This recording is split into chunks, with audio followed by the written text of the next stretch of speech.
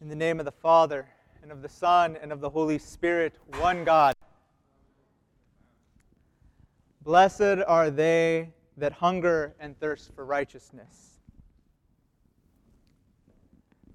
Christ today, in this account of meeting the woman at the well, Saint Photini, the Samaritan woman, teaches us about evangelism.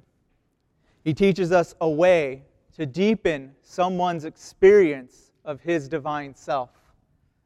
And he guides us through that, through this passage that is the longest dialogue that Christ has with anyone contained in the Gospels. So let's focus in on that dialogue and find out what it is that Christ is teaching us as he comes to this woman that's not of his people, that he has brought himself there to speak with her. Christ shows us that it is a condensation of the divine to the human level. He goes to where we are, and there he begins. There he begins to reveal himself so that we may see him.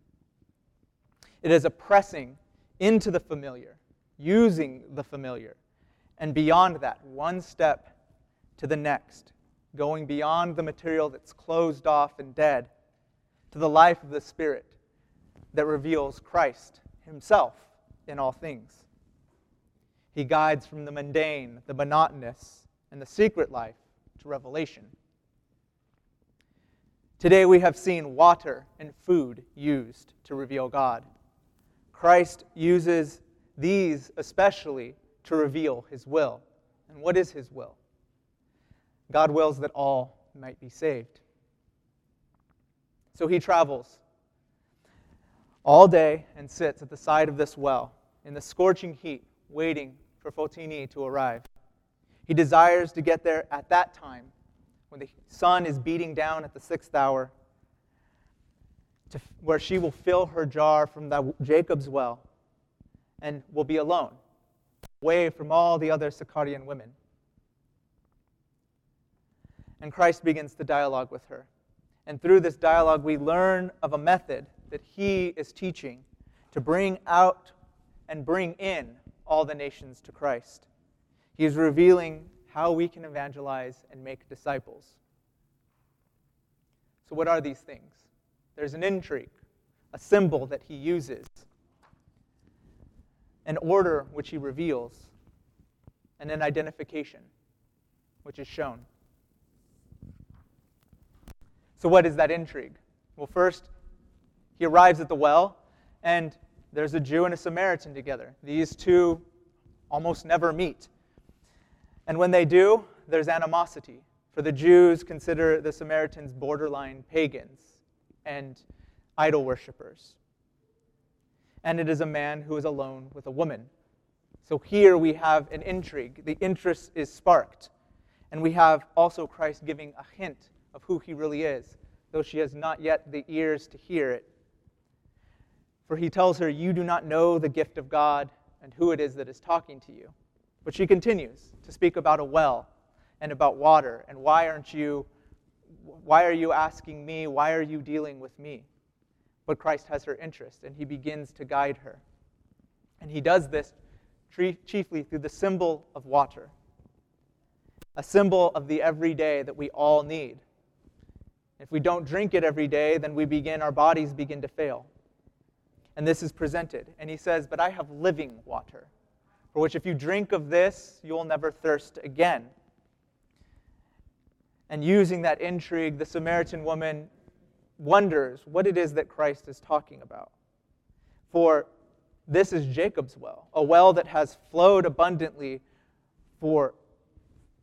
since the forefather.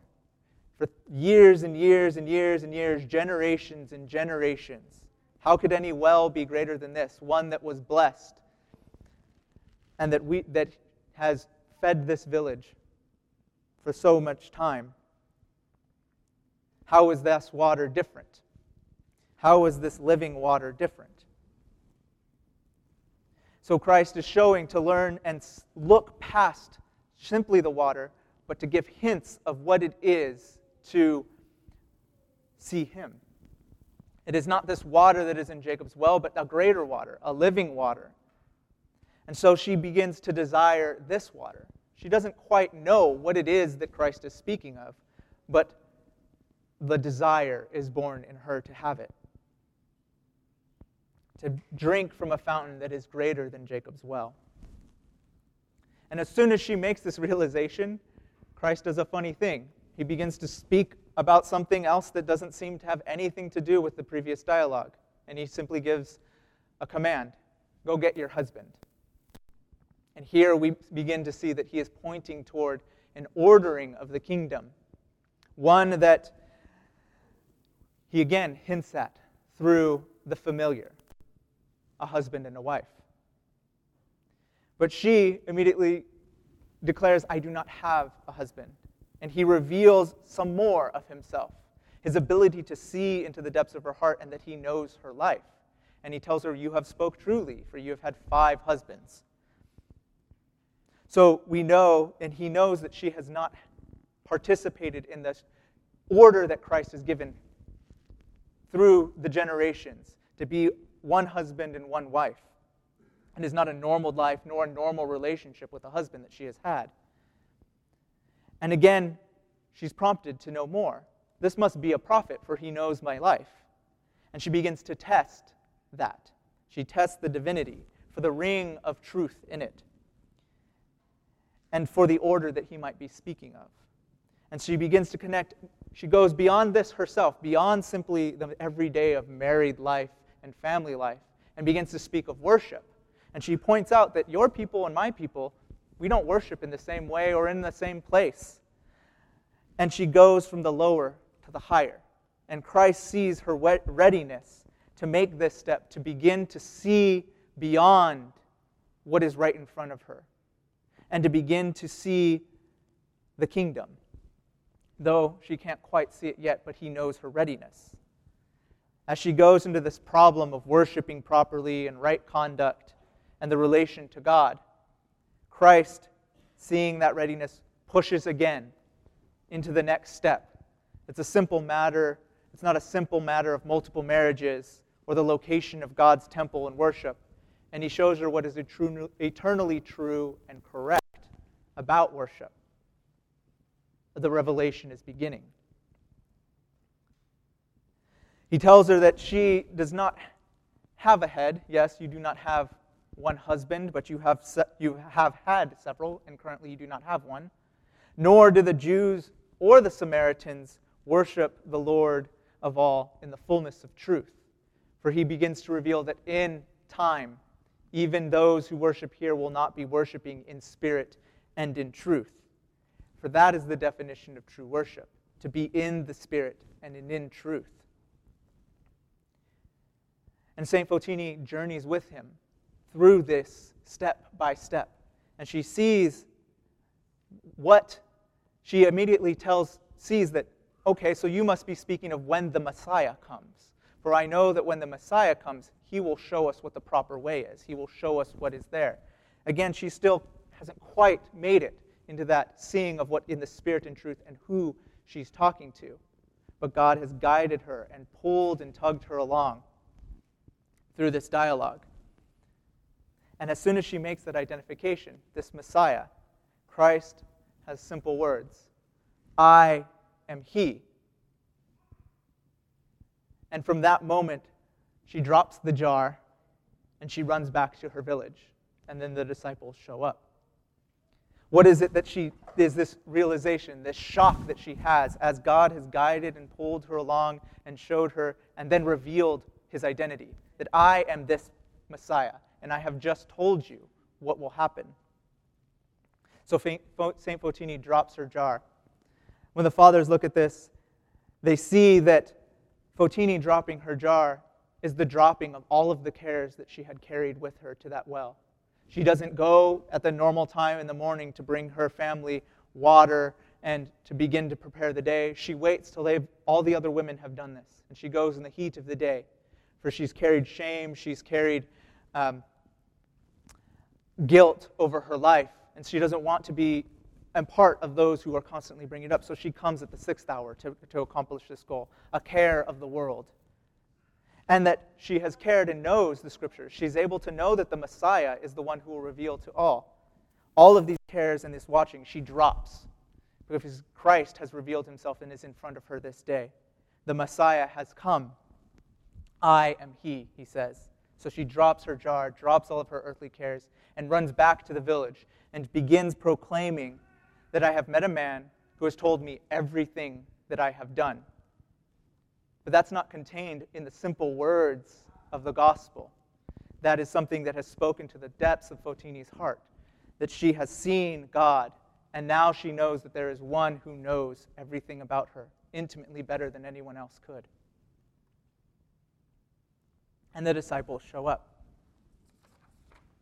And they too are confused. They see that intrigue. Why has he been talking to a woman? Why is he talking about meat that we've just gone in and tried to go get, have gone and received from Sychar? We've purchased and we've come back to feed him. Why is he talking about now not needing to eat? Why is he talking about to this woman at the well? Why has she just run off? So the intrigue is there. And Christ begins to guide them too, telling them that I have meat of which you do not know. And that this meat is to do the will of God. And as we've said, is that all may be saved. That all may be saved. So the disciples don't quite know. They don't quite get to that same identification that St. Fotini does at this time. They can't get to the depths of the spiritual meaning just yet. And Christ looks up and he sees that the fields are white for harvest. What is this? He turns to the disciples and he sees that the Samaritans have come. They have heard the word of St. Fotini and they've rushed to meet him. They want to meet this one who knows them intimately, that knows St. Fotini and has carried her to be able to drop all of her earthly cares. So God is teaching us that the fields are white for harvest now. He has worked invisibly in the hearts of many. People have done this work. They have gone and they have revealed Christ. They have pulled and tugged along. And the fields are white for harvest here, now in Santa Barbara, brothers and sisters. The fields are white for harvest. There are those who just come into the church. We see this in our churches throughout the states. They have this hunger and they want to come and see. As St. Fotini has asked them to come and see and meet him. Judge for yourself whether this is the Messiah who will save you. And those fields are white for harvest. And we are called like the disciples, though we may not know what it is, the stranger, the unfamiliar, the Samaritan to us. God has called us to be prepared and to reap that harvest, though we may not have been the ones that sowed those seeds. Another, we join in that work. May have sowed, but we join in that work, and we are the reapers. So dear ones, be prepared as people come in this day. As people come in over these months and years that come, as they journey and seek, then we may be prepared to be like Christ and to journey and pull and be with them, to give them the intrigue, to give them Christ in these little bits. And as they journey along and like, well, what about this thing? What about that? And as we go along, we can give them Christ in little bits. Give them the living water. Give them the meat of Christ to do the will of God and to love them. The harvest comes and must be brought in. It is God's will that we take them in and receive them. For as we began with the Beatitude, blessed are those that hunger and thirst for righteousness. It ends with, they will be satisfied. This is not an if statement. It is a declaration that those who hunger and thirst after righteousness, God will reveal himself to them. And we know that he is here in this church, so he will bring them here.